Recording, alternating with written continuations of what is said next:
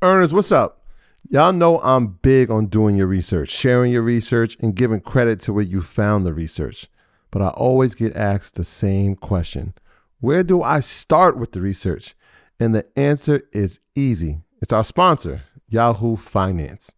Whether I'm tracking the daily movement of my favorite companies, doing technical analysis with their easy-to-use charting platform, or checking balance sheets, Yahoo Finance makes something very complex simplified.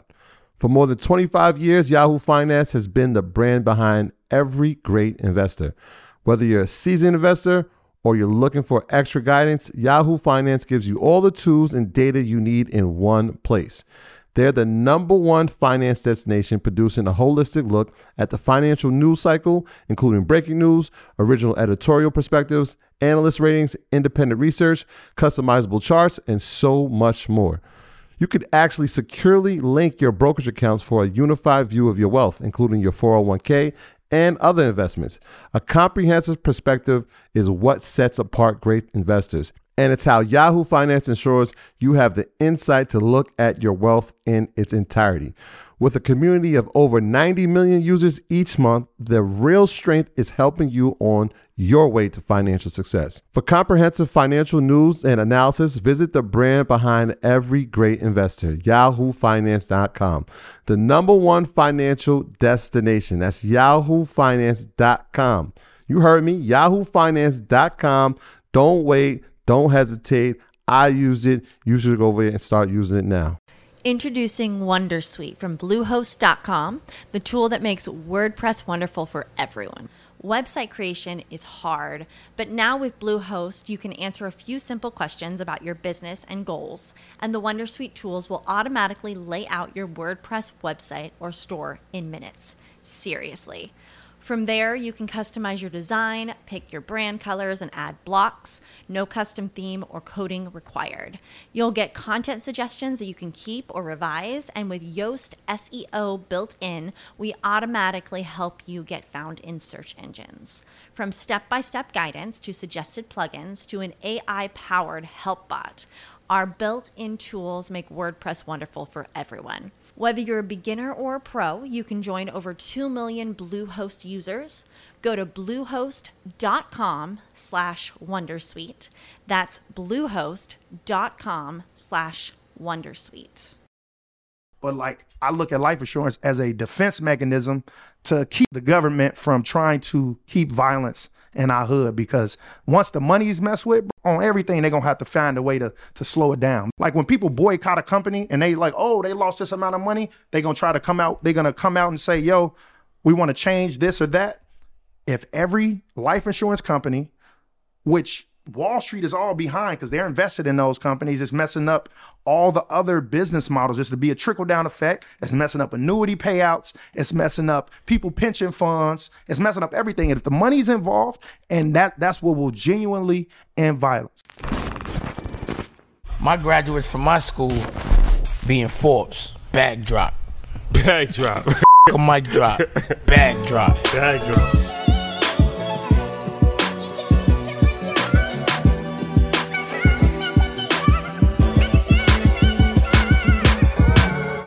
All right, guys, welcome back. Yeah. EYL, back home. This is going to be a fun conversation, something that I've been looking forward to for a while. So Ross Mack, our guy, you might have seen him on Netflix. You might have seen him on social media. You might have seen him on his podcast that he has one of our other friends, Brandon Copeland. Yes, alumni. Yeah, Revolt. He had a show on Revolt. He's all over the place. You're a Revolt fan. Hey, Revolt fan, let's get it. So, I guess the best way, how should I describe you? As a financial, a flinsuer? If that's what they named a financial influencer. You just enlightened me. Say it again. Finfluencer. Okay. Influencer. Okay. Gotcha. Yeah. Fintech influencer. A fluencer. Yeah. Is that how you would like to be described? I could take that. I ain't mad at, financial expert. I ain't mad at financial advocate. You know what I mean? Any of the above. Yeah, we can keep going. I'll give you a couple more adjectives. So he used to work on Wall Street. From Chicago originally, worked on Wall Street. And how long were you on Wall Street? So call it roughly 5 years. A little over 5 years. And then you moved back to Chicago. Yep. And then you got in media.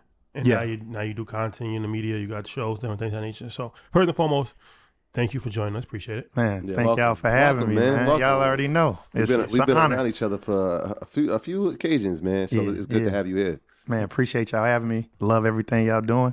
More importantly, I'm happy to be here and continue to make history with y'all. Chi-town. So let's get into it. All right. So walk us through your journey from Chicago to Wall Street. Why did you leave Wall Street? How'd you end up on Wall Street? Like, bring us from that time, from like, I guess, college to where you are now. Yeah, man. So south side of Chicago. From there, one of the things I was really, happy and proud of was being able to go to an Ivy League from the south side, right? What school did you go to? I went to Wharton School in the University of Pennsylvania. That's like, that's like the best business school in the world. You didn't just go to any school. Yeah. You went there for undergrad? For undergrad. Okay. For undergrad. So it's harder to get in undergrad than it is grad. You know what I mean? We keep it at that. But no, so literally from South Shore, which right now is probably one of the worst neighborhoods in Chicago in terms of, violence and stuff like that. Coming from there, went to Whitney Young actually for high school. So that's where Michelle Obama went to. Yeah. And from there, went to Wharton. Too, right? You say what? Jaleel Okafor? Yeah. He all right. He all right. But hey, he made it. He did. So I ain't mad at him. And then so I was at Wharton. But the craziest thing was at Wharton, it was like it's a legit culture shock, right? Coming from the South Side, I was talking crazy still, and I'm in class. Freshman year, I remember being in class with kids that's day trading in the middle of class. This 2008. And I've never seen nothing like that, bro. I'm literally on a laptop that I got from being in the Chicago Urban League, a $200-$300 Acer computer. You feel me? Like I know the Acer. Some public schools, you know the Acer. Hey, so I swear to God, I remember like yesterday. So I'm in class and I see a guy who's literally day trading. I'm, bro, what are you doing, dog? You know what I mean? And it's a culture shock because one, it's only 5% black. It's 5 or 6% black, right? But two, you in there with, a lot of these 1% kids, right? Their parents are doing real wealthy. And being there, I was like, all right, I'm about to start learning how to invest right there. And so I remember leaving that class and I'm like, yo, I'm about to open up an account. I remember I talked to my econ professor and I'm like, yo, I want to start investing. She was like, okay, use E-Trade, et cetera, et cetera. But the crazy thing about being at Wharton is like, you was just always going to be in the right place at the right time because I stumbled across, like you say, how did I get on Wall Street? I stumbled across an internship. I felt like me and the homie, we was just going through Huntsman, that's like the Wharton building, and they were doing recruiting there. And Morgan Stanley had a freshman program. And I just walked up. It was I remember she was a Nigerian woman, and my dad used to live in Nigeria, so I know how to say a few things, right? And I said something to her, and she was like, oh, yada, yada, you should apply for this program. It was called the Richard B. Fisher program. And from there, literally that summer, I never looked back. I worked at Morgan Stanley that summer. The next summer I worked at Barclays. Then I went back to Morgan Stanley where I ended up getting a full-time job offer. So my senior year, I was just able to wild out because I already had a job. But the crazy thing was like the different seats that I was able to intern at, right? I did sales and trading at Barclays. I was in global capital markets my first year at Morgan Stanley. And then my last year, I was able to be commercial paper, which is just short-term trading, which literally that business was in the process of dying. When you really look at, how low rates were at that time. So it was really hard. Like money market? Yeah. So commercial paper, repo market, where businesses are really just getting financing for day-to-day operations. And I was on that desk. So like, put it like this, you're on a 10-week internship. I'm on that desk for like 8 weeks. 1 week of training, 8 weeks there. And then they come tap me on the shoulder like, man, they ain't got no head count, meaning they're not going to be able to hire you on this desk. So you got to rotate to a different desk. And then I remember I talked to one of my mentors. They was like, yo, you could do rates trading, muni sales, or high yield. And I'm like, bro, I don't really know either one. So I go shadow. But my big homie like, bro, go to high yield. That's where the money at. Because high yield is, junk bonds, distress, leverage loans. And I spent 1 week on there. I had a big presentation and I got the job. I remember I had to pitch some Sirius XM bonds. Shout out my dog, John and Walu. We sat there. The first time I ever pulled an all-nighter, because at school, I would go to sleep like, bro, I'm never pulling an all-nighter for no homework. If I don't got it, it is what it is. But I pulled an all-nighter for the first time for a presentation on, like, I had to pitch why they should buy these bonds. And fast forward, so I ended up working on Wall Street. And the crazy thing about Wall Street is don't nobody look like us, right? in actual fact, in 2012, when I got on the desk full time at Morgan Stanley High Yield Sales and Trading, I was the first black person ever on that desk. And on the entire trading floor is like 3 black people, like not including, you know, people that might be cleaning up or admins and stuff like that. It was like 3 black people, right? One sales guy in IG, one other guy in what was he in? SPG, Structured Products. And so from there, man, it was like, okay, now let me continue to learn. I spent 3 years at Morgan Stanley, and I will say the best and the worst thing, because when you think about what Wall Street is, you thinking of the movies. Like, oh, everybody yelling, whoop, bam, they running with tickers, you know, tickets and stuff for orders. It wasn't like that because everything was digital. People picking up the phone, they ordering, making their orders over Bloomberg, etc. But the one thing they wouldn't do, they wouldn't let me get on the actual trading desk without doing 1 year of actual research. So I had to do research. I covered retail companies, tobacco, and home builders. So them 3 sectors. But the worst part is like, bro, you literally working 6:30 to 6:30, but it ain't no fun in it, because like the fun is everybody you talking on the phone with PIMCO, Fidelity, BlackRock, Vanguard, etc. But I'm sitting there on the computer cracking models out, right? Looking at Toys R Us, looking at JCPenney. And it was a great time to be there. But if I know what I knew now, right? If I knew what I know now, it's like, man, I would have took it even more serious. But the great thing was I had to literally understand all the fundamentals of a company. So literally reading 10Ks and 10Qs every quarter of, okay, what's going on in the home builder space? Okay, what's going on in the tobacco space? What's going on in the retails? Because at that time, 2012, 2013, you get big companies that are, you got Walmart and Target taking a lot of market share, and then you got and then you got Amazon taking market share. But the crazy thing is I'm watching JCPenney getting ready to go bankrupt, Radio Shack getting ready to go bankrupt, Toys R Us getting ready to go bankrupt. And I think that's some of the best experience I had, because I'm doing, what is called a waterfall analysis, where you literally just breaking the company down, just stripping it down, saying, okay, what part of Sears, another company, Sears, what's this part of Sears business worth? What's this part of Sears business worth? And you doing it based on like all the other competitors in that industry to then say, okay, this is how much this company's worth. And so, fast forward to today, it's like, I look at that experience as something that I say made me into a better investor, because it helped me say, okay, I could look at a company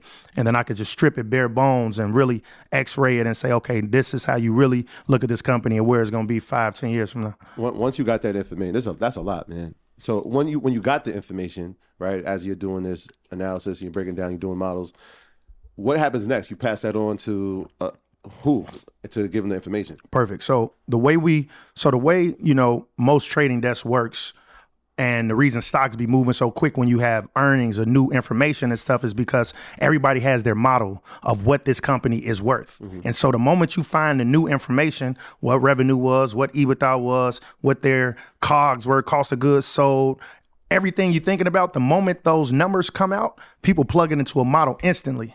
Mm-hmm. And then you get a new valuation of what the company is worth. That's why stocks be trading, rapidly like that. And it's because everybody has their own model based on it. And so when we were, so anytime a company would report earnings, I'm going through the earnings report, I'm highlighting stuff, I'm putting it in the models, and then I would literally go print out the model, run it over to the person that's trading that. So if this guy was so I covered both investment grade and high yield, right? And so at that time, the moment, call it, JCPenney, for instance, reported, I'm literally saying, and bonds is so different than just stocks, because you got to think about a lot of other stuff, because it's different covenants, meaning like in the event that they don't have enough money, enough cash, enough coverage, like these bonds could be in technical default. Mm-hmm. And so like those are the things that, the moment they would report, I'll fill out the models, I print it out and I run it over. I'm 22. I'm thinking I'm doing something. He like, bro, all right. Like the sales, this is that, this increased 3% year over year. Same store sales was 2% quarter over quarter. He like, for sure. And I'm like, bro, so in my mind, I'm like, gee, did I not just do something good? But it's like, it was a machine. Like no matter what's going on, I was going to always just be a number. Like they were going to be able to replace me, like, the analyst program, the associate program, and people coming in and out. But what I will say is that that gave me the most transferable skill set when it comes to this investing stuff. Yeah, I'm always interested when you look at an earnings report because, I mean, that's something that we talk about on Market Mondays. Are those earnings reports, and a lot of people like to trade off of them or trade around them. When you were highlighting, what are the things were you looking at that age when you saw the earnings report? Yeah, so as I'm watching the earnings report, at one point I might be also listening to the earnings call. So I'm thinking of what they're forecasting. Mm-hmm. I'm thinking so everything's relative. And when you're looking at earnings in any company, it's relative of what they did year over year. So if it's Q3 in 2022, you're looking at Q3 of 2021, right? And I'm sure y'all already know that, but like those are the things I'm looking at. So I'm looking, did sales, go higher or lower? Mm-hmm. I'm looking at, was EBITDA, right? Their earnings higher or lower? I'm looking at same store sales, which is just like those, like the stores themselves, that they had the same amount of foot traffic. Mm-hmm. But also the most important thing is you looking at forecasts. And I think a lot of people understand that when you're looking at, because the management team is getting on those earnings call to say, yo, we had a good quarter and this is what we think from the opportunity set moving forward. And so like right now, when you see earnings season right now and you like, yo, they just beat, on top and bottom line, but right here go to but we are, lowering our forecast for Q4. That future guidance, it'll mess you up. Like, especially if you're trying to play, earnings, buying some calls into it. Like, okay, we beat both top line and bottom line, but the forward guidance is equally as important, if not more important. Yeah. So talk about what's the most important thing to look for in looking at a company or stock? I mean, anytime you analyzing a company, I look at it the same way Steph Curry shoot the same free throws. It's like building a repetition, right? And it's like, I always say, start out with a holistic view, right? Holistic view. Do I like the management team? Do I like how they are putting this company in the right path? But then I'm like, what's the opportunity set of this sector, right? If we're talking about retail companies at the time, right, 2012, or even now for that matter, we understand, because at that time, not only was they losing out, but they had price match. So like you could literally go to JCPenney or Target or whatever, and you'd be like, yo, you pull up on your phone, yo, Walmart got this same TV for $100 less. They got to match it, right? Price match started coming out at that. And so you're looking at holistic view, management team, opportunity set. Is this business, is it cyclical? Is it declining or is it expanding, right? So if we talk about, electric vehicles, that business is growing, right? It's a big opportunity set and we still haven't reached its full potential. Mm-hmm. So my holistic view is like, is this company, or one, is this in a sector that's growing or declining? And then is this company, how much market share do they have? And do they have the ability to get more? Or do they have the ability, or is it other companies that are actually coming in and taking market share? So if you look at Apple versus BlackBerry, I remember the ticker, I think BlackBerry was like RIM or something. Yeah. And if that's the case, you're looking like, man, RIM, they can't compete, right? At the one time, BlackBerry had, they had the type of software that you couldn't crack. So that was the thing. All Wall Street people had their BlackBerries, but then Apple ended up getting the same thing. They took all their market share. So you looking and saying, does this company have that moat? I know, shout out Ian, he say moat a lot. All right with that. Does this have a moat? But also, you're saying, is their business growing? Is their profitability growing? Is there more opportunity set, right? What are they saying in terms of future guidance? Is their business, what's the margins on their products, right? You look at Apple, one thing they make a lot of money on is their accessories, right? Okay, phone is one thing, but then it's accessories. So I always take a holistic view. Also say who owns the stock, right? I'll go on Yahoo Finance and look at the holders, because it's important to know if people smarter than you who have a dedicated research team that are following this day in and day out. Like, we don't have the ability to call the CFO of Apple, but, Berkshire does. Vanguard does, Fidelity does. So I always look to see who those top 10 holders are. That always gives me an understanding too, if people are smarter than us. Then you're looking at the charts, right? So I always start off fundamentals before I get into the technicals.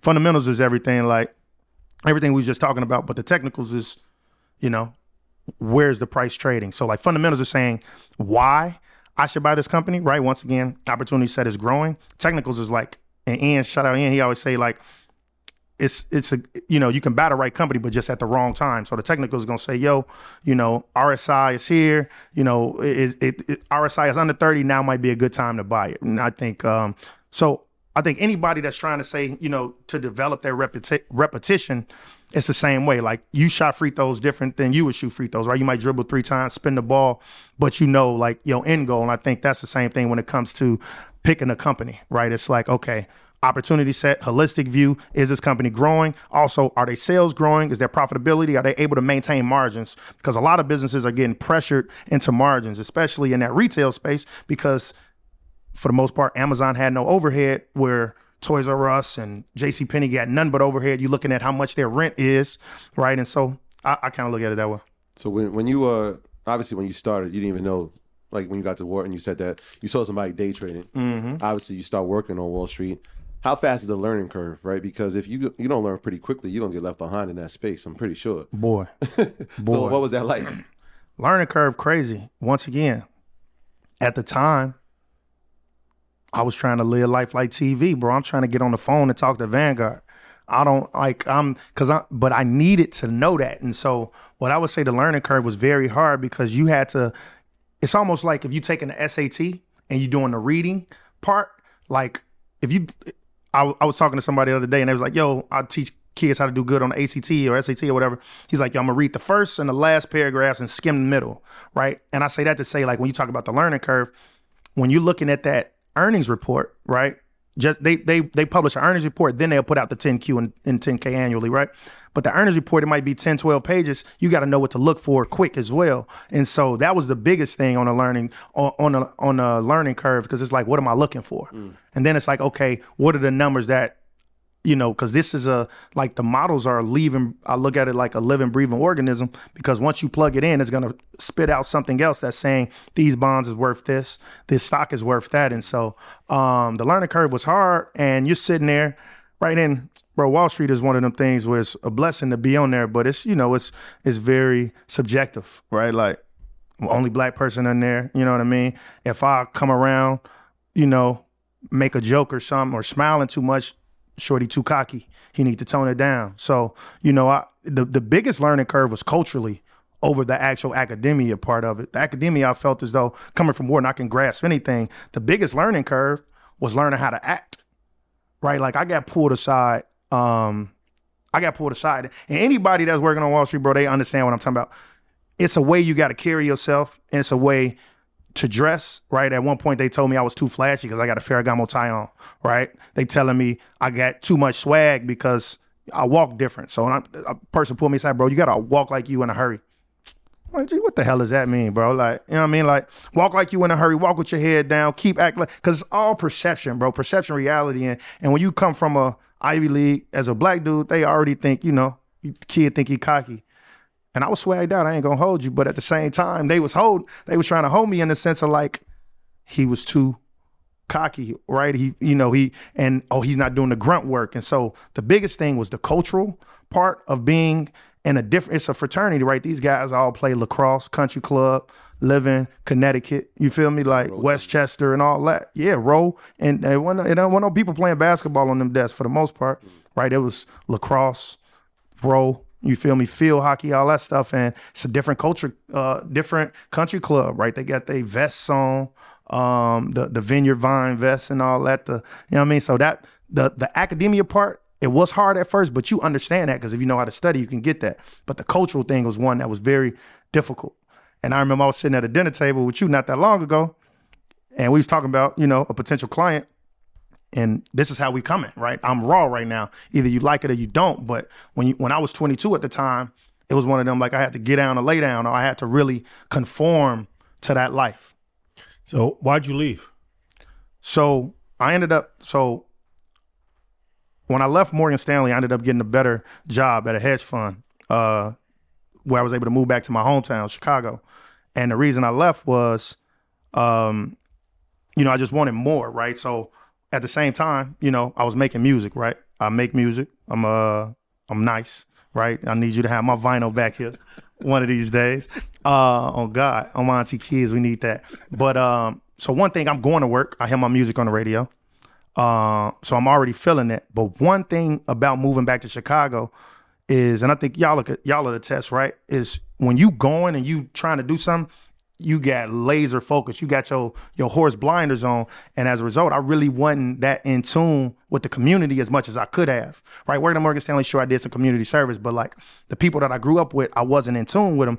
But me going back to Chicago, I really got to realize, like, yo, when you look at the wealth gap and the information gap, it really boils down to the exposure gap. to what you exposed to, right? So being at Morgan Stanley, I'm walking by, I see a MD on the desk, right? A managing director on the desk, checking their retirement account, checking their 401k. You had 2-3 million in there, right? Most people that look like us don't even got 401ks or retirement plans in general, right? They hoping Social Security still, right? And so once I started understanding that and looking at other people, oh, I got an LLC for this. Oh, this is the type of accounts I have for my kids. I realized one of my best friends at the crib, he like, bro, you ain't really my friend, bro, if you ain't teaching me how to get a bag. So that's what made me say, yo, I want to start making content. So that's when I developed Maconomics, which, very similar to what y'all do, is making learning about finance cool, making it more digestible so the average person can understand it. Because when you take a full step back, it's like, they think this is a old white man's game. Historically it was, but now this stuff been democratized, right? We got podcasts about it. We got social media about it. And now it's apps that allow us to buy stocks for free. I remember when I got E-Trade in 2008, it cost me $13 to buy and $13 to sell. So if I'm putting $100 to work, I got 13% in costs to buy that. So at that moment, I'm already lost. I need the stock to go over 13% for me to, to make money. So at that moment, it's like, all right, but now democratization of everything, right? Like we swimming in knowledge, but we yearning for wisdom. And now it's like, how do we give everybody the right wisdom? And so one of the things I did was like, man, I want to start putting out content, right? Because I went by the moniker Wall Street Rapper. I was talking to somebody. She's like, okay, what the hell does Wall Street mean? So it's like, let me bring Wall Street to Main Street. And so one of the things I was able to do was, while I was working, I was always had a hustles, right? Shout out my dog Jay. We used to throw parties. We had the drill. Then I also opened up a restaurant, and then I had the content and I had the music. So I'm like, bro, one of the things I said, if I can make a fraction of what I make while working on Wall Street, while only dedicating, call it 4 or 5 hours to the side hustles, then if I gave it 24 hours, then it's over with. And so I was able to leave while having other investments, right? Still trading and develop Maconomics. So you became, at the time you leave, full-time trading or the side hustles are now supplementing what you used to make on Wall Street. Is that what we saying? Yeah. So I used to own a restaurant called Drink House. In Chicago. Anybody in Chicago know this was the most busting spot in the city. Can we vouch? Yeah. They gonna merch. He gonna merch.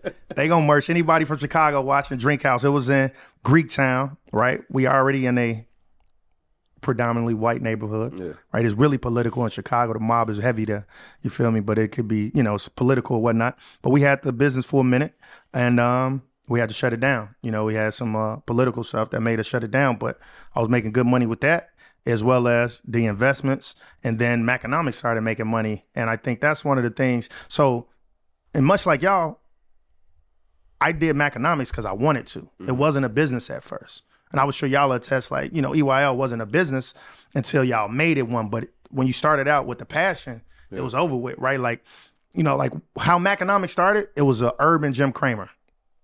Right? Like, people gonna call in to my show, right? So you got a shorty, she's stripping, she making a lot of money, she trying to figure out, yo, what should I do, right, for retirement, right? You got a girl who baby daddy might have just got locked up, she call in, yo, I'm trying to flip it, have some bread for my man like Keisha Kior deal with Gucci. Boom. So we gonna laugh, right? We gonna do the Tyler Perry approach. We gonna make you laugh while also opening you up to saying, all right, let's actually educate you. And so when Maconomics came about, it was fun. But then, I was able to start actually attaching sponsors to it and actually find a way to actually become making money with it, though. How receptive were your peers to it at first? Because a lot of times people will say, like, did you always know this was going to be successful? And it's like, man, we kind of figured out, well, let's just add value. The success will be what it is. But, like, how receptive were the people to you, obviously coming from Wall Street, and now it's like, I'm back in my neighborhood. Sometimes they can look at you like, nah, man, he sold out. He left us. He's not one of us. Mm-hmm. How was that? The peers on Wall Street, or no, the peers people that back look in like Chicago, us? Yeah. Oh, yeah. No, they super receptive. Okay. Because they understood. Like, I think the one thing is, like, most people would be self-conscious in the sense of, like, getting in front of a camera talking. Because you're like, yo, this how I sound on camera? This how I look? Like, you think you mad corny. Shout out to y'all. I'm in New York, so I'm going to say mad. Appreciate it. Mad corny. But, like, so, the peers was super receptive because they realized, like, bro, I ain't never knew that. They parents ain't having them conversations. Mm-hmm. They grandparents ain't, pass away and leave them no trust fund and, no life insurance. And they ain't start thinking about retirement and they go online a little bit here and there and they hear about stocks and crypto, but they ain't know about it. So when you dumbing it down and make it easy to digest, people really respect that. Yeah. Well, your peers on Wall Street that are now seeing you doing that. So the peers on Wall Street was interesting because it was delicate. So to give you an idea, when you're the only black person on the desk, everybody white, only a few women, and then you making music, you don't want to be the prototype, the stereotypical black dude, right? Oh, you a rapper too? Right? Oh, you a rapper? You know what I mean? Oh, strong ER on that. You know what I mean? Big ERs on everything. Oh, really? Ivy League rapper now, right? You know what I mean? So you trying to code switch, you trying to, a person asked me, hey, how was your weekend? Oh, it was cool. Hung out. Period, bro. We ending this. You don't need to know I just threw a party and I performed, etc. Like, you don't need to know none of that. And so the peers were one of the ones like, oh, wait, what's he doing? Oh, he's making music. Because while I was there, I never let them know I made music, right? I had big songs. I had some shows I was opening up, right? You got people really rocking with your music. But while you're in there, I don't have no outside life, right? Outside of, everything's cool, just hung out, going home to see family or etc. Right? Like, you don't really, everybody know the code switching, but it's super real when you work in there. And so the old colleagues, it was interesting. I think they were able to accept it later, right? You look now, you got the CEO of Goldman Sachs, bro, DJ on the weekend, bro, fully out here. The CEO of Goldman Sachs, a real house DJ, bro. He probably pop Molly, all type of stuff, dog. Think, bro, he a house DJ. Allegedly. Allegedly, bro. But when you think about it, though, like, bro, when you talk about Goldman, Morgan, JP, everybody, for the most part, unless you part of the fraternity, you ain't really disclosing what you're doing in your personal life. And so the colleagues, right, the work colleagues were like, oh, that's cool, until they see it being, more successful. But the peers, the people that look like us, bro, good luck, bro, on my mama. I ain't never heard it like that. I ain't never knew that. Good luck, right? It's like, and y'all know, it's similar. Y'all it's know. Similar. Yeah. So I want to talk about you developing the company, but let's talk about some financial, because I know you obviously speak about a lot of different things. So we're in a recession. Or are we in a recession? What's your thoughts on the economic climate that we're in right now? Are we in a recession, or are we headed towards a recession? Like, what's your thoughts on that? So by definition, textbook definition, we are in a recession. Two consecutive quarters of negative GDP. So textbook definition, yes, we're in a recession, right? But then you'll have a person like Biden get on like, oh, we're not technically in a recession, because if you got two consecutive negative quarters of GDP, you also need people being unemployed, where technically unemployment is, at its lowest levels, right? Not that many people are unemployed. And so what you'll say is that we have all the makings of a recession. So textbook, yes, right? The subjective definition is maybe not yet, because the jobs aren't fully there yet.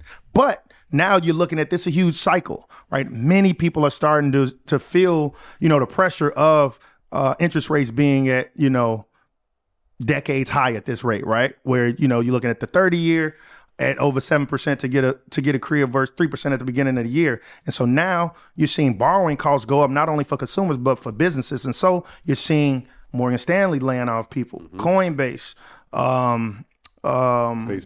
Facebook, Wells Fargo, etc. Right? And so Twitter was different, but we're starting to see that. Yeah. But then it's like, okay, which industries are having that, people being laid off? And so what, historically has been, right? If there's two, consecutive quarters of GDP, people are also losing their jobs. And so because there was just so much pent up demand, there wasn't as many people being laid off. But I think we're getting ready to start seeing that over the course of the next 2 quarters or so. So I think, many people are saying we'll have a full-blown recession, but the reality is we're in a recession, right? Textbook, we're in a recession. We see the remnants of it. People's net worth has been declining drastically from property values. We're finally starting to see a little tick down in that. But also, your stock portfolio, crypto portfolio, etc. So you think we're in a recession? Yeah, I think so. I mean, like you said, by definition, definitely we are in a recession. It's a little different as far as with the jobs and the total economic environment that we're in, which is a little, hard to say that it doesn't look like a previous recession. Let's just say that, right? Yeah. It's weird but I think that we're in a recession for sure. And I think that it'll probably get worse in the next 6 months or so. Yeah. And it's global. Yes. Right? If you look at where inflation is here, over 8% now, it's even crazier in Europe. Yeah. What was it? Turkey was 89%? Jesus. Yeah. Well, talk about that inflation. Let's talk about that. For the average person that's just hearing inflation, like, why is inflation so crazy right now, and why is it important to know about inflation? It's important to know about inflation because it determines your cost of living, right? And so when you hear the average, being in New York, when you hear the average rent is $5,000, that's crazy. It wasn't that 5 years ago or 10 years ago. And so what inflation is, right? CPI, we actually get that data this week. Consumer Price Index, which measures a basket of goods and services, right? So it's showing you what the average price of something you're paying.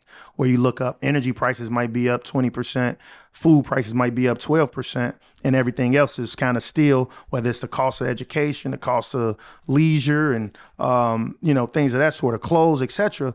But like, it's important to understand what inflation is, because in a normal year, we always are going to have inflation. The cost of living increases every year. That's why most jobs give you a 2, 3, 4, 5% increase on your salary, because all the goods increase over time. So back when we had grandmamas, they was, gas used to be 5 cents. Milk used to be 10 cents, right? And I'm talking about my childhood. I remember going to a corner store, chips was a quarter. Bro, I just talked to some kids, they never knew chips was a quarter.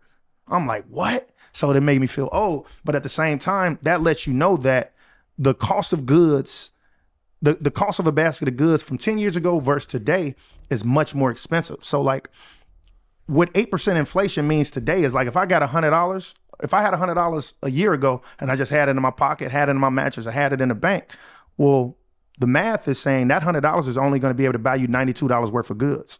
So you literally just lost $8 by holding your money. And so inflation is one of those things that it's a silent killer of your money, right? They say cancer is a silent killer and all that, or tobacco, et cetera. Like, inflation is really the silent killer when it comes to wealth, because if your money's just sitting there, you need to understand that the cost of living is increasing every year. And that's the one thing I tell people, like, especially when they be like, yo, I done lost some money. Invest and I'm straight. I ain't never investing again, or I don't want to invest. I need to be able to see my money, etc.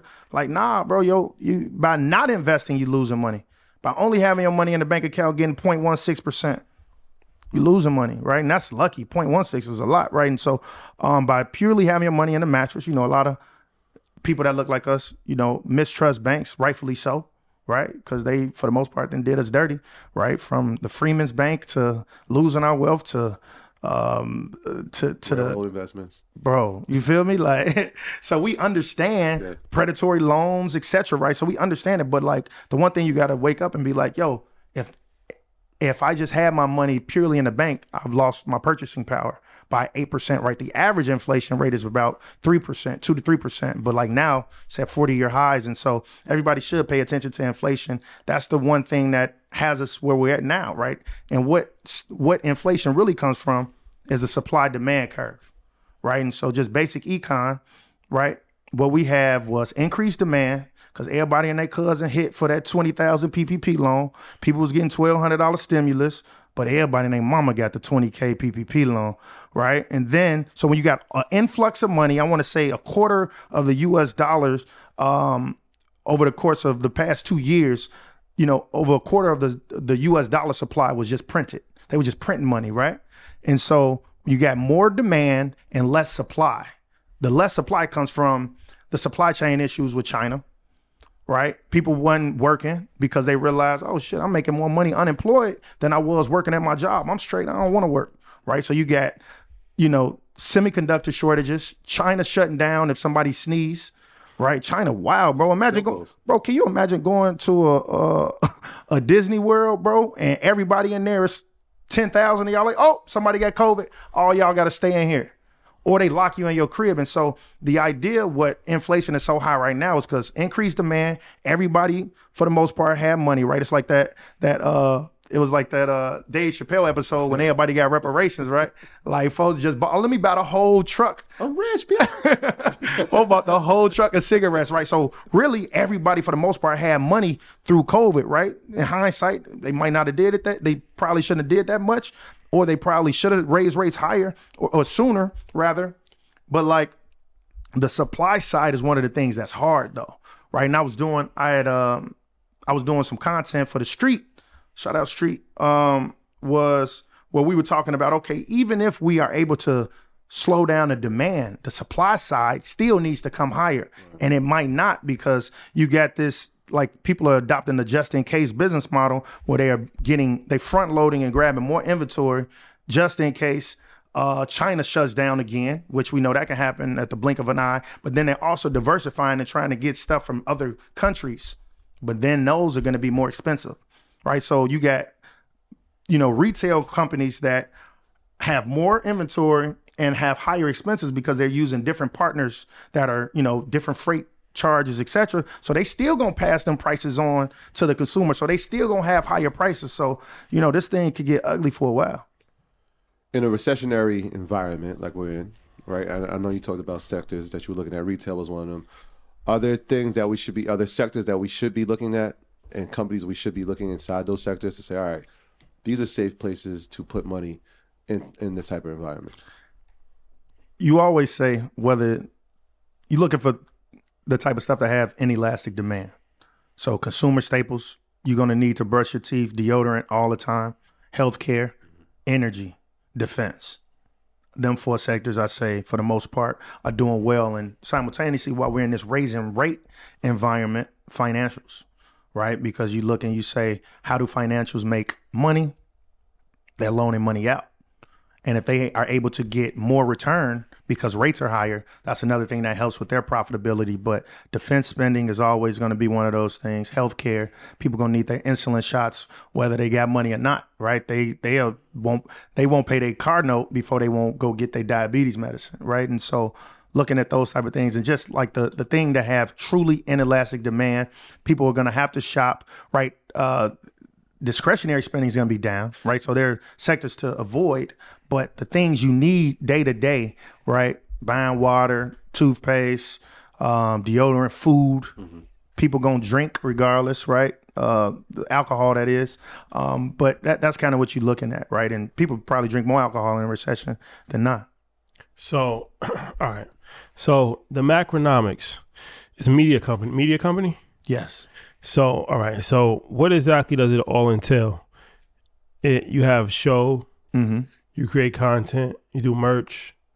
What's under the umbrella? Black Wealth Matters. So what started off, shout out to y'all, because I love how y'all leveled up and just took y'all stuff to a full-blown scale company, right? I call it Macronomics, a full-blown production company. So not only am I creating content, where we have shows with Revolt, do stuff with BET, stuff on the street, but we also have the ability to specialize with making financial literacy content for fintech companies. So that's a lane that I've paved out and said, okay, I see a niche, and I see companies are trying to increasingly understand how to make content and how to reach their consumers. It's a way you need to talk when you're creating content. So, working with big fintech companies as well as small, right? I had a few calls this past week with two, Fortune 100 companies that Earners, what's up? Look, as a small business owner or hiring manager, you know that success in 2023 all depends on the team members you surround yourself with. That's why you have to check out LinkedIn Jobs. With LinkedIn Jobs, you can hire qualified candidates more efficiently by matching open roles with people who have the skills, values, and experience to help you achieve your goals. When we needed an operations manager, editors, executive assistants, what do you think our first stop was? That's right, LinkedIn Jobs. LinkedIn Jobs help you quickly attract qualified candidates to your open jobs with targeted tools. They go beyond resume data by using insights from your job post, company, and their 875 million member profiles to put your post in front of the most qualified candidates. Identify the most qualified candidates on LinkedIn Jobs and connect with them fast and for free. Look, our goal in 2023 is to spread our brand on a global scale. It's not just about saying we're the biggest, but actually building the right team members to help us get there. And that's what LinkedIn Jobs does. LinkedIn Jobs helps you find the qualified candidates you want to talk to faster. Post your job for free at linkedin.com/EYL. That's linkedin.com/EYL to post your job for free. Terms and conditions apply. Yo, we want to just refresh our whole YouTube, etc., our whole branding in general. That's something that I specialize in. So, being able to work with some big companies, and they're trying to find better ways to have content that reaches younger demographics, reaches people of color, and just is more cool and hip, right? And so being able to make that type of content where I'm hiring people, right? Because we might need a little diversity. I'm gonna hire, a rainbow of people, right? Using agencies to hire people. But that's one of the things that I love about it. Obviously we got the podcast, shout out Cope, that type of stuff. But it's all about saying, what's the niche? How can we fill a void? And I think one of the best things was saying, taking, how y'all got the highest resolution type cameras. It's like, how can I have the highest resolution cameras as well as the best finishing special effects, right? What's going to captivate a person? Because if you got a short attention span, how can we get across to the end user? How can we get them to truly identify with this brand? When you're in the meeting with these you said Fortune 100 companies, I mean, how much accountability do you feel like they've taken, right? I feel like for a long time, the information wasn't digestible, which is why they're reaching out to you. Yeah.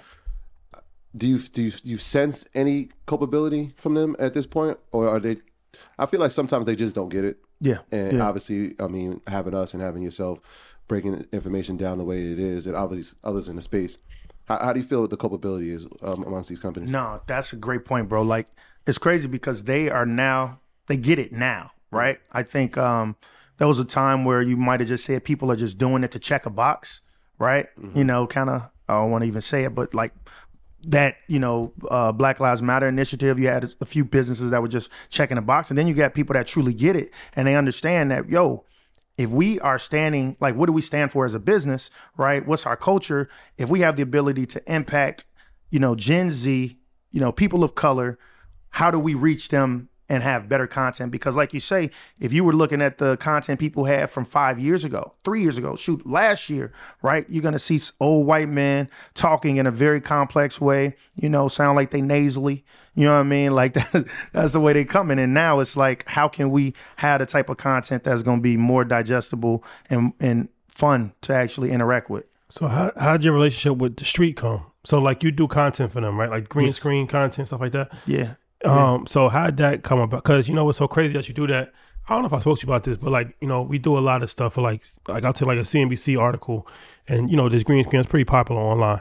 And somebody was saying like, it might have been you. I don't know. Somebody was saying like, CNBC should be paying you for doing that because it's like amplifying their article. Yep. That a lot of people don't even know is that article even existed. But they can go online and get 100,000, 500,000 views, and it's so crazy. And shout out to Diddy. So he just purchased a marijuana company. Yeah. So he had reached out to us through another party and was like, "Yo, tell the guys, can they do a green screen video?"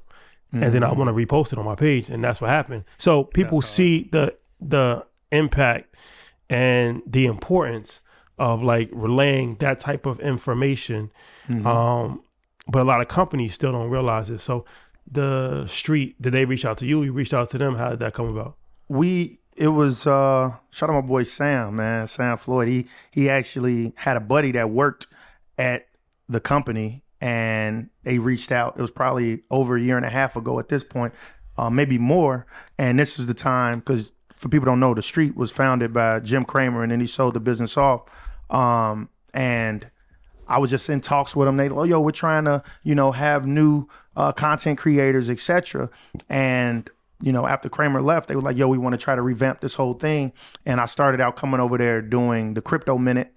And so I'm talking literally a minute about anything crypto related, any metaverse related, NFT related, etc. And so I was able to really just be there corresponding on that for a while. And now we're changing it up. Like tomorrow, I'm going to the New York Stock Exchange because they have an actual booth there. So I'm gonna make some content, probably the investment of the day. So we're starting to change it around. But the thing is, to your point, businesses understand everybody's on their cell phone now. So people are on their cell phone more and they are more than probably watching CNBC, right? Like you still gonna have everybody on Wall Street as they day trade for the most part watching CNBC, but the younger generation is on their cell phones. And so one of the things they're trying to see is how can we get more and more impressions? And you get more and more impressions by social media, right? Having more captivating videos, right? Where it's like, the green screen videos are the ones where it's like, oh, okay, I can see what he's talking about and I can listen and talk to him, well, hear him, right? And so, people don't want the polished videos. They want me, talking like I'm driving in the car, talking to my daughter. They want the phone, kind of from the first person standpoint. And that's what resonate with the audience. Those are the type of videos where you could get, millions and millions of impressions. That's what most businesses are now paying for because social media is vastly it's continuing to grow. And I think that most businesses are shifting their marketing efforts to saying, how can we get more social media? We don't want the people that got the multi-million-dollar. I don't want to pay, Kim K, $1 million for a post. No, let me go get 20 micro influencers when that's still going to be less than that, but they're going to have, more organic impressions. One of the questions we always get, and you seem to take this question by the horn, is when should we teach our kids financial literacy? And I know you have a series where you teach financial literacy with your 2-year-old in the back seat. Yeah. So yeah. Talk about the importance of that and really having no age limit to the education. Look, man, when you think about where we are right now as a people, once again, we got a ton of information, but it depends on where you're spending your time, right? Everybody on social media. Are you trying to see the latest celebrity gossip or are you trying to better yourself from a skill set standpoint? And for me, I look at financial literacy as a language. So the earlier you learn how to speak it, the more likely you'll become fluent in it. And so if I'm talking to my daughter at 2 about how to invest, about retirement accounts, about crypto, about how to improve your credit score, me adding her as a authorized user, right? These things are going to just resonate with her the same way if I had a nanny and she's speaking Spanish to my daughter. She's growing up hearing Spanish and English. She's going to be fluent when she's 5, at 4, right? And so looking at financial literacy as a language is like, okay, let me talk to my daughter. It ain't no goo goo gaga talk. We talking real stuff. Yo, the Fed is doing this today. CPI, you think it's going to go up or down? Up, right? She don't know, but she know. Yeah. Right. And so like it's going to become second nature. And those are things that I'm trying to do is like because most people kind of shy away from the things, they don't know. Right. You're a little self-conscious like, nah, let's just talk about girls in sports. That's what I know. Right. But like if you ask somebody right now, if you ask a relative, bro, what's your credit score? Gee, what you asking me that for? But if you ask a homie, what's your body count? Oh, shit, man. Bro, I went crazy, shorty. Allegedly. Allegedly. But like that's the thing. So having them type of conversations is like, them the conversations you need to have. And so driving with my daughter, I love it because it's showing the world, one, the stuff I'm doing, the type of accounts that I'm opening for her, right? So people are able to like really get into it, right? My daughter cute, she's talking now, right? But it's like I want to talk to my kids that way, right? And I'm sure y'all do the exact same stuff because our counterparts, they had different conversations at the dinner table. Right? Like they're literally talking about assets, right? It's, so grandma wants you, or granddad wants you to come intern this summer, shorty 12, right? Like it's different type of conversations that kids have. And if we had them same high level conversations, right? Shout y'all on that too. You know what I mean? If we had them same type of conversations, like that's going to really impact our community for decades to come because y'all saw the stats, right? 2053, they saying median net worth going to be zero. Yeah. Right. They say, I was looking at this McKinsey study, right? They say the difference between black and whites, there's a $330 billion gap on an annual basis that white people are making more than us. And 60% of that's coming from inheritance. So if we just if we put out a video once a month, talk about, black people, we should get insurance, life insurance. That right there is going to change our life for years to come. And I got even crazier aspect, right? I live in Chicago, right? At one point, the murder capital. It might still be, actually, I don't know. But the quickest way to actually get rid of inner city murders and violence, go out and get everybody insured. If every person in the hood, on my shorty, if every person in the hood had life insurance, it would no longer be what's the mayor doing? Because now Wall Street is impacted, right? Money run this world, let's be honest, right? Like, we see how people could get canceled real quick, right? It's like money runs the world. And so the moment people start messing with money, it's like, wait a minute, because, allegedly, I like how allegedly a lot of guns was dropped into our hoods. A lot of drugs was dropped into our hoods, allegedly, or we could call it a spade. That ain't allegedly. All right, cool. All right, I'll just. Yeah. But if you ask yourself now, what's the way to rectify that? Because if shorties and them ain't gonna put the guns down, they can't get. You had Trump saying, we gonna send the what are you saying? We're gonna send the National Guard to Chicago to patrol. Listen, man. The way you get that done is when Wall Street say, wait a minute, we got to stop this. Because if every time you look up and you see 10 people was shot in Chicago, not nationally, we talking Chicago alone. If 10 people died in Chicago, that's $10 million of new wealth. If everybody had $1 million life insurance policy, which only costs an eighth a weed to get $35, $40, if everybody had $1 million life insurance policy and they die and their parents just inherited $500,000 to $1 million life insurance policy, and this is happening every week. So now black households are getting more and more wealth, unfortunately, due to the demise. But what I'm saying is that if everybody had life insurance policies, the way we would solve violence in the hood, is insurance companies is going to say, wait a minute, Northwestern Mutual going to say, no, I done paid out too many people. The average life, right? When the actuaries, right, the people that's behind, the life insurance stuff, if they saying, the average death rate is between 67 and 80 or something, whatever, and people dying at 22 in the hood, they just messed up our whole life insurance, chart, our actuarial charts. They going to find a way to lower violence, G. And so I just think, like, when we having them conversations with our people, it's like, bro, we got to invest. We got to get life insurance. But, like, I look at life insurance as a defense mechanism to keep the government from trying to keep violence in our hood. Because once the money is messed with, bro, on everything, they're going to have to find a way to slow it down. Because it's no longer just a conversation of a person campaigning. It's real. When it's a monetary when people boycott a company and they like, they lost this amount of money, they're going to come out and say, we want to change this or that. If every life insurance company, which Wall Street is all behind because they're invested in those companies, is messing up all the other business models. There's to be a trickle down effect. It's messing up annuity payouts. It's messing up people pension funds. It's messing up everything. And if the money's involved, and that's what will genuinely end violence. Good take. It's a hot take. Hot take. So, all right. So, where are we at now as far as you have the podcast with Brandon Copeland, right? Yeah. You still have a show? Money, Music, Culture. You have the show Revolt still? Yeah, Maconomics on. So Revolt. What is that? List everything that you have going on right now. Okay. So, Money, Music, Culture podcast with Cope. Maconomics, the show on Revolt. The Street, it's the Crypto Minute. Right now, we probably change that name. We got music. Shout out $R-O$$$ though, right? $R-O$$ Mac when you go look it up. Best rapper you ain't heard of yet. What else we got? Get Smart with Money. Get Smart with Money, the Netflix. Man.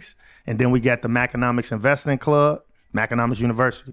Yeah, Get Smart with Money, that's it. That's lit. Yeah, what was that experience, right? So people who don't know, you're a Netflix star. I remember we were out in Chicago. They were like, yo, aren't you the guy from Netflix? Yeah. Like, he is. what was that like? Yo, so one, it was amazing. We literally shot that over the course of a year, and it was so amazing. So right now, I'll definitely urge you, right, to go watch Get Smart with Money. It's on Netflix, the hardest thing in the world. Call your boo, call your auntie, your cousins. You know what I mean? Netflix and chill. Let's get it. But it's amazing because it's a documentary of 4 people, 4 families, I'll say, who, are struggling financially in some retrospect, right? And they're partnering with 4 financial coaches, right? And I'm one of the coaches. And the dope thing is I'm partnered with a young kid in the NFL. And what I did over the course of a year, I changed his overall relationship with money, his perception of what wealth is and how to attain it and keep it, right? I say that the easiest thing is to get the money. The hardest thing is to keep the money. And so when you're that young in the NFL, you sign $1 million contract and you look up, oh, taxes is this. Oh, I blew this. And then you show them the opportunity cost, right? If you've been in the league this long and you ain't invested, damn, over these 5 years, you would have 7x your bread, right? And he's like, oh, damn, okay. And so it's just really transformative because it's helping everyday people understand how to, shout out Budgetnisa, she helping somebody get out of debt.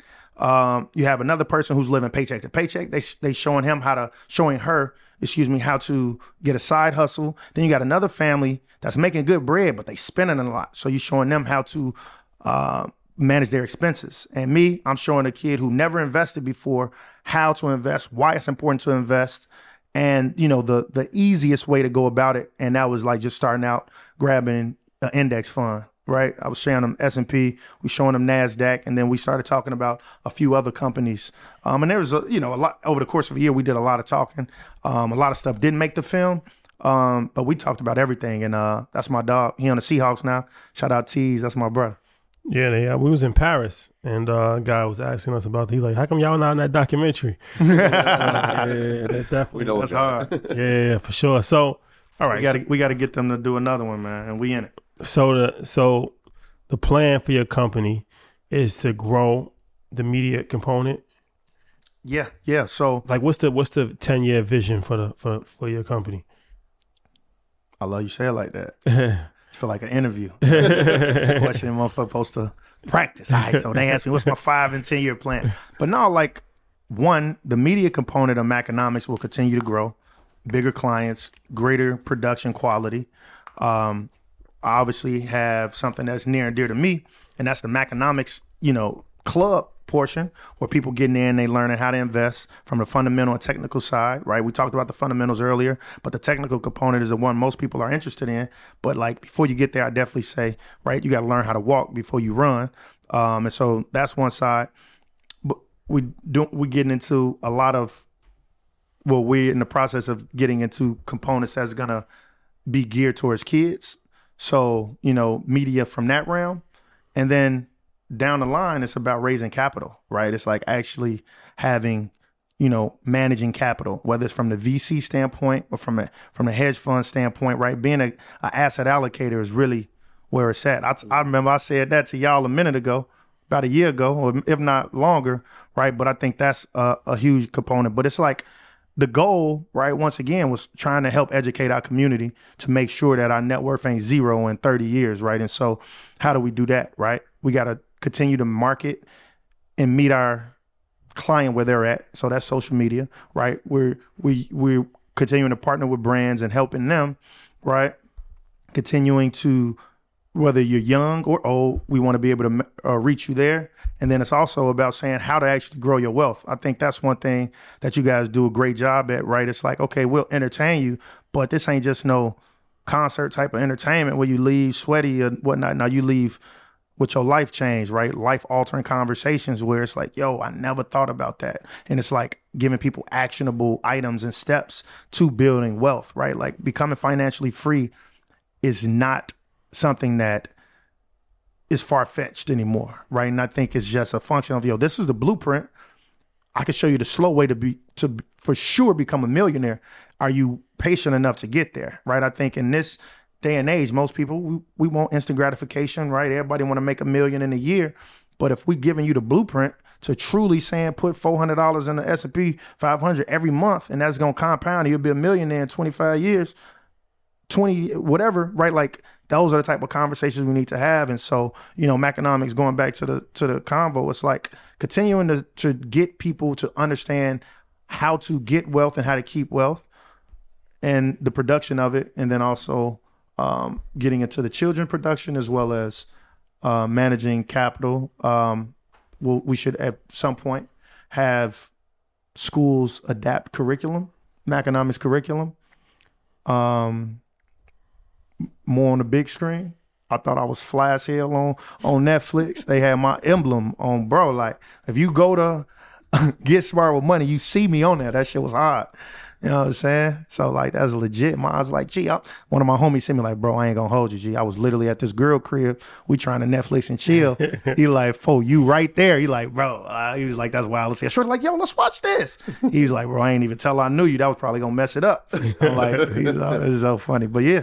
So I don't know. What y'all gotta hit y'all with that question. What's y'all 10-year plan? Well, I wanted to, before you ask that question, I got a question because you're the face of the brand. Mm-hmm. And so how do you manage and how will you manage spending time in the business versus spending time on the business? Yeah. It's all about, and I tip my hat to y'all because y'all do a phenomenal job of entrusting people and saying, okay, let me build out a team, right? I think in order to have a true successful business, you have to be able to take a step back and entrust other people and be able to delegate, right? And I think you guys have built a phenomenal business. And when I'm with y'all, I'm saying, okay, this person is this. He handles operations. He handles this. He handles merch, etc. And for a while, I've been wearing a lot of hats. And to your point, it's like, stepping back and saying, okay, it's time that we can hire other people, right? In my Maconomics Club, I got shout out my dog Teo. He's killing it on the technical side. He's calling out shit every day, smacking. Yo, we just boom, boom, boom, smacking, right? And so from there, it's all about being able to take a step back and focus on some of the bigger things while maintaining the business and allowing it to continue to grow and prosper. I want to ask you about the music. So for people that might not have been familiar with your rap, what would you classify your music as? Is it economic based? Are you talking about money? Is it socially conscious? Is it street rap? Like, what are you rapping about? Yeah, great question. It's God honest truth. Shout out to my dog Dante. I had a meeting with Warner, like the big, label Warner, and we in the label, and we playing songs and shit. He rocking. He like, bro, it would sound like if Gucci was educated. Right? Not saying Gucci ain't educated. I don't like the way that came off. But it sounded, he was like, yo, this is educated Gucci. And so I look at it as, rap is the most braggadocious genre of music, right? We talk about how many girls we got, how many foreigns we drive, how much money we got, etc. And so my music, I am using that as another avenue to continue to educate, right? It's like if I'm talking about, $1 million deal, just right there, respect this. Put my niggas on, you gonna have to respect this. Looking at commercial units out in Texas. Like if I'm talking about shit and they nigga, what the fuck is a prospectus, gang? Like, you know what I mean? And so the idea is talk about the shit we doing where it ain't no cap in it, but more importantly, opening it up to saying like, yo, I get what he talking about, right? Like, so from the beginning of time, that's why I went by the Wall Street Rapper. I'm talking about on the Dow buying call spreads for some tall bread. On the prowl for a tall chick with some good, you know what I mean? I was bleep that out. That was my brother said that, I think. But the idea is like, it's like we making this Wall Street stuff more relatable, right? And so, the music is something that I love doing. I've been making it for a while, and but it's like what you talking about, like what's gonna separate you? And it's based in financial literacy. Yeah, real yeah. rap. Yeah, but it's fun though. So what I'll say about the music game is like, I'll never be a starving artist, right? I'm working on Wall Street while I'm making music, right? I'll never, you know what I mean? And so, but the greatest thing was like learning how to make money from music. I learned how to make money from music off syncs and licensing. So what that is getting your songs placed in TV shows, movies, video games. To date, my greatest placement was I got a song called A Dub. Well, I'm talking some Wall Street shit. It's on NBA 2K. So that shit's spinning. I'm talking about people all over the world hitting me. Yo, NBA 2K bought me here. NBA 2K bought me here. But the spins on it crazy. So I'm getting a check off that. But then I'm on Showtime. I'm on Nashai. I'm on HBO. I'm on Southside. I'm on Netflix. I'm on Outer Banks. I'm on BET. Several shows on BET. Shout out! I done hit BET over the head. Right, I'm on Sisters.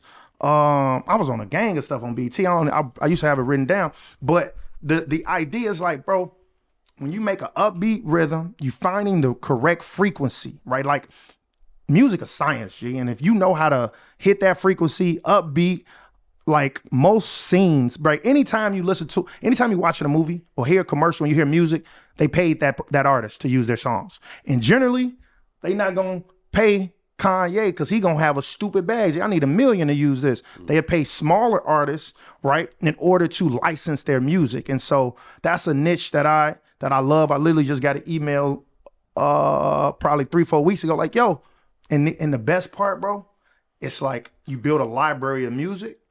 And sometimes you don't even got to put it out. It's throwaways. But what you do is you have like the name of the game there is, and I've done this before, you get on LinkedIn and you just you go on LinkedIn, everything. And when you think of search, like that's Google, you go on LinkedIn and you search music supervisor. And music supervisors are the people that take a scene of a movie or a video game or a commercial and they say, okay, what's the mood of this scene? This is the type of music I want. So then they reach out to what I would call music brokers, right? They're music programmers, etc., right? And they have like an inventory of cribs, right? If you're a real estate broker, they got an inventory of songs. And then they're reading and they're saying, okay, what's this?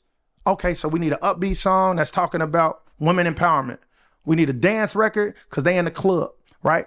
Boom. And so Shorty's able to, shout out Melissa, you the GOAT. She's able to take my music and pitch it and say, yo, this, that, right? Where I remember, man, she hit me with a... Who's Melissa? She runs the company, one of the companies that I use that goes out and pitch my music. Mm-hmm. So like, literally she emailed me 3-4 weeks ago, like, yo. She's like an agent. Effectively, right? And she's taking my music and she's pitching it and saying, yo, they want this type of song. Do you approve of it? Yeah. Right? Like I remember I had a song and like the thing is this song ain't never out. It's not out. I made it probably 3-4 years ago. I don't even remember it. Like when she asked me like, yo, what's the song? And I talked to the producer like, bro, you cool with this? He was like, bro, send me the song. I don't even know what it is. He like, oh, that shit hard, bro. We might got to put it out now. Like in my mind, I'm gonna have to put it out because you'll get organic plays from it. So you're gonna get even more money. So you're gonna get the money on the licensing side.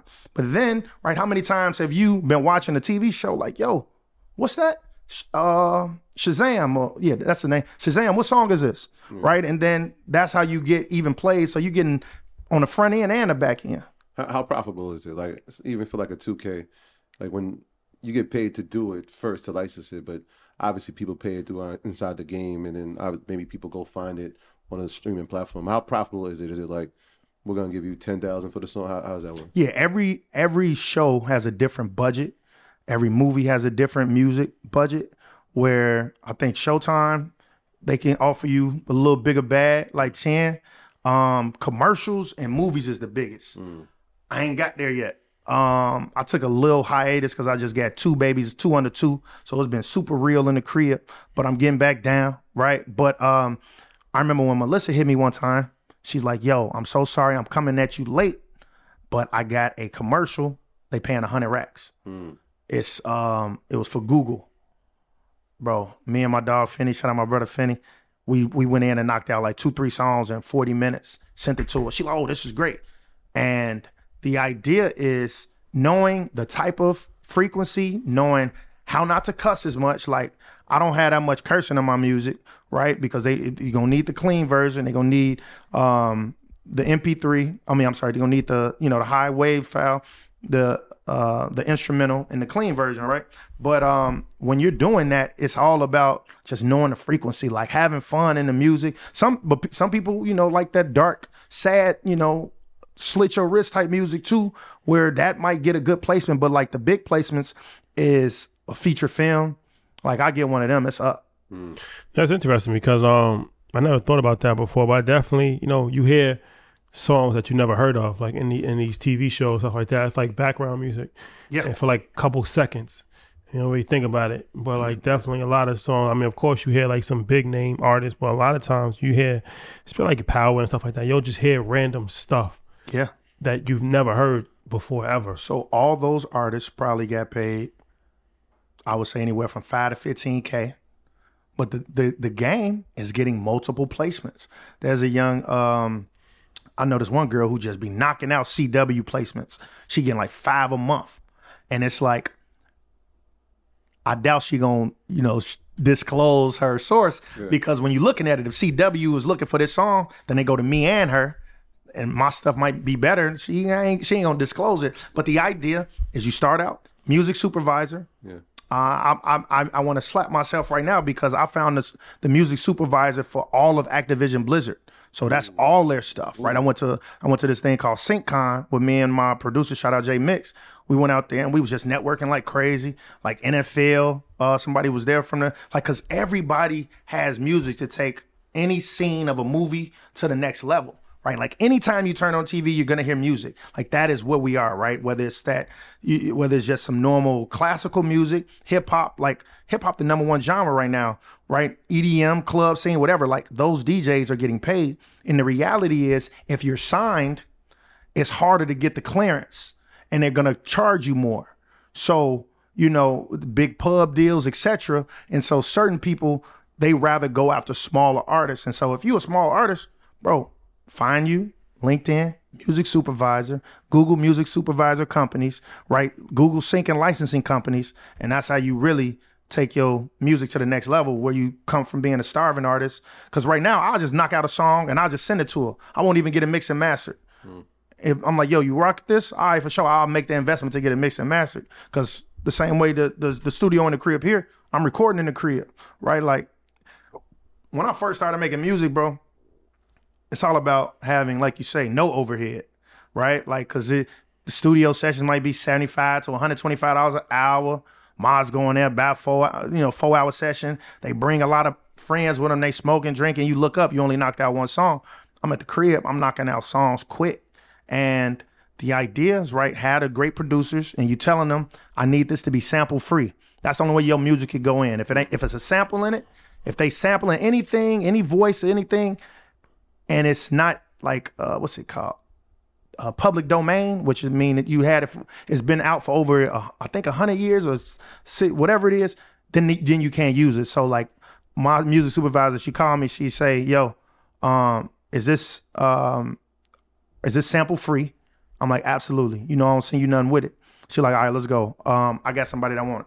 And like that's, I mean, I used to, I had a run where I was just going crazy before the pandemic. And then I had 2 pandemic babies and I was just slowing down. But I'm back down. We got a new song out called Money Gang. It's hard. Yeah. Right. So every time somebody comes here, we let them choose their albums. Yeah. In my mind, before you got here, I figured you would choose something from The Chi. So I understand the college dropout.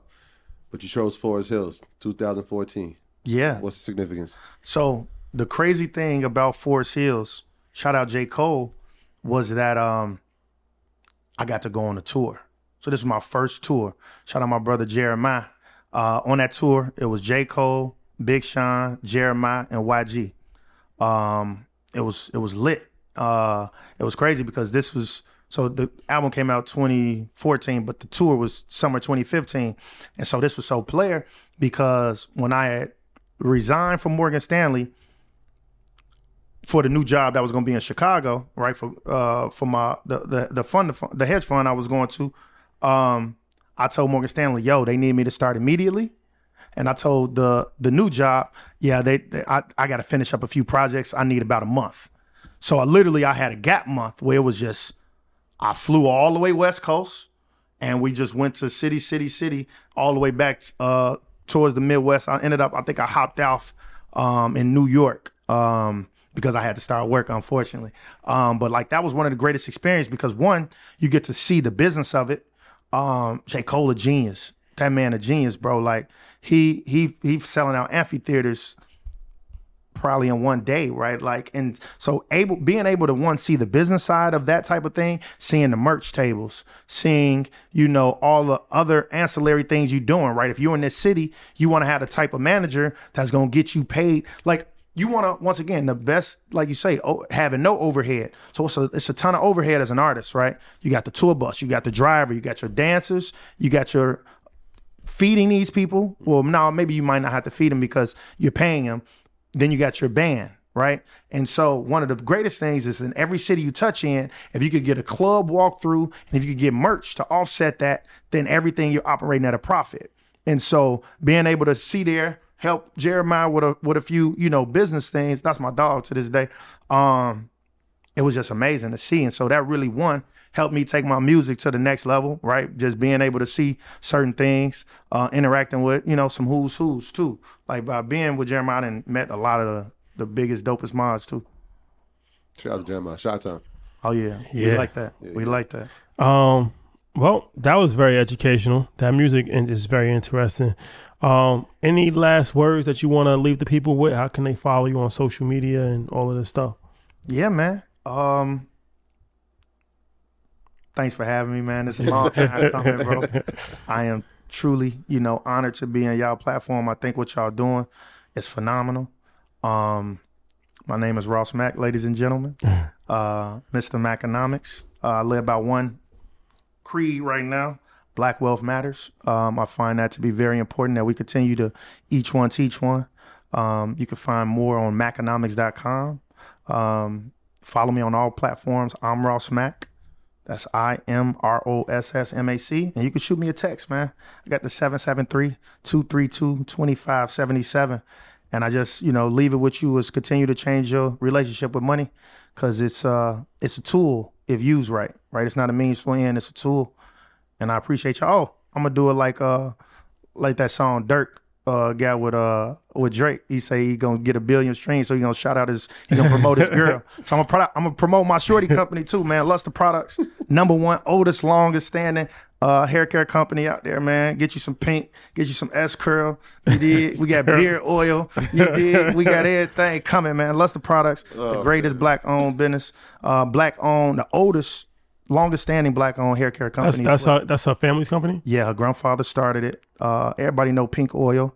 I could talk like Biden. If you never use pink oil, you're not black. I'm talking like Biden right now. No, seriously. Yeah, everybody. No, that's a fact. That's a fact. It might be a fact. It's an actual fact. So pink oil still live and kicking. I'm familiar with Lester. They got a bunch of different. So her grandfather started that company. Yeah. Wow. Who runs it now? Her father. And what's her role in it? She is brand manager. She's over marketing. Interesting. Pink oil. I think I had somebody might have reached out to us. I feel like maybe a year or 2 years ago. What you need? I got you. You trying to get a line? We private label too. Okay. Yeah. Well, shout out to her. We trying to get the Troy beer line going. That's crazy. I just put pink oil in the other day. Yeah, it's like that. They got a beer oil. It's like that.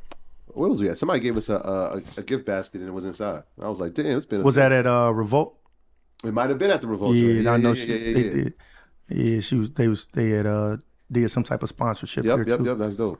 Yeah, you already know, man. We buying black, so one of the only standing black-owned businesses with no outside, investors, etc. Bro, that's 100% black. You know what I mean? I really feel like Dirk right now. When he was like on that song with Drake, he like, I'm promoting my B, like India Cosmetics or whatever she said. But yeah, man, Mackonomics.com. You already know, man. Big Cloth Talk. Subscribe to our podcast. They're gonna be on it soon too. Money, Music, Culture. Yeah. Mackonomics Club. You already know. We really showing you how to get to a bag. It's like that. Yeah. I got one of the things we do is I got a 529 course where I'm teaching you how to make sure your kids straight for life. I think that's really important, right? Like as parents, I think it's really important to teach your kids all the things you didn't know rather than give your kids all the stuff you didn't have. I think everybody be so caught up like, oh, I'm gonna give my kids some Gucci because I ain't had Gucci.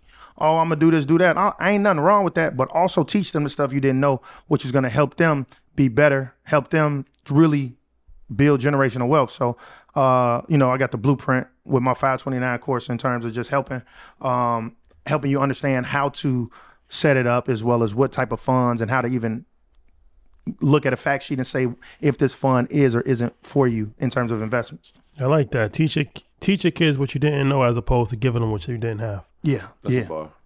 Hey, I'm a rapper, so I got bars. Another Hey, yo, shout out to the Wharton Business School. So this is I'm counting 3, but it might be more. We had Derek Ferguson, Wharton grad. We had obviously Brandon Copeland. Yeah. And now we have Ross. So am I missing anyone? Not sure. All right, but shout out to the Wharton School. That's incredible, man. Yeah, appreciate y'all, man. It ain't a lot, man. But look, it ain't a lot. People doing what y'all do. Y'all are the epitome of it. So I just want to say thank you again, man. I want to give y'all flowers while y'all living. Y'all going crazy. The story's crazy, right? If y'all ever talking to them off camera, right? Like, where we at right now, gang? Like this hard body. So y'all going crazy, man. Y'all taking the world over. I can't wait. I'm putting it out there now. I can't wait to be on the stage at the next Invest Fest. Got to. I'm putting it out there. I'm putting my being out there. I asked him, I say, G, what a nigga got to do to get on Invest Fest, folks? This is the first step. Yeah, let's go, gang. So, but now real talk, though. Y'all going berserk, so appreciate y'all for having me. I appreciate you. Thank you, brother. Troy, how's it? Yeah, shout out to everybody on Patreon.com, all of our patrons over there. Shout out to all of our people at EYL University, all our earners, everybody supporting the merch. And again, shout out to Ross, man. We've hung out a few times, man. Just a real solid dude. And my brother, we in the Married Man Club, so shout out to him. Yeah, he's one of my compadres, and there's not many of us out here, but Ross is a solid member. So shout out to him. Black love is real, man. All right, God, thank you for rocking with us. We'll see you next week. Peace. My graduates from my school being Forbes, bag drop. Bag drop. A mic drop, bag drop. Bag drop.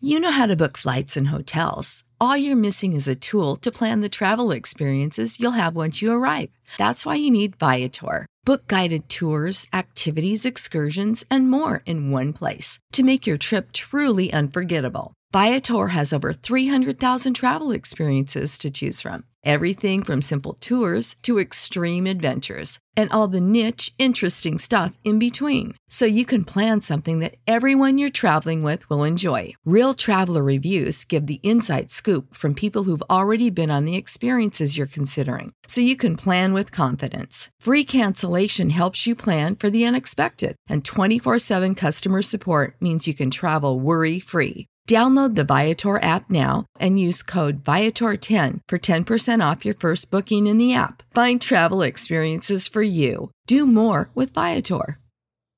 Save big on brunch for mom, all in the Kroger app. Get 16-ounce packs of flavorful Angus 90% lean ground sirloin for $4.99 each with a digital coupon. Then buy 2, get 2 free on 12 packs of delicious Coca-Cola, Pepsi, or 7-Up, all with your card. Shop these deals at your local Kroger today, or tap the screen now to download the Kroger app to save big today. Kroger, fresh for everyone. Prices and product availability subject to change. Restrictions apply. See site for details.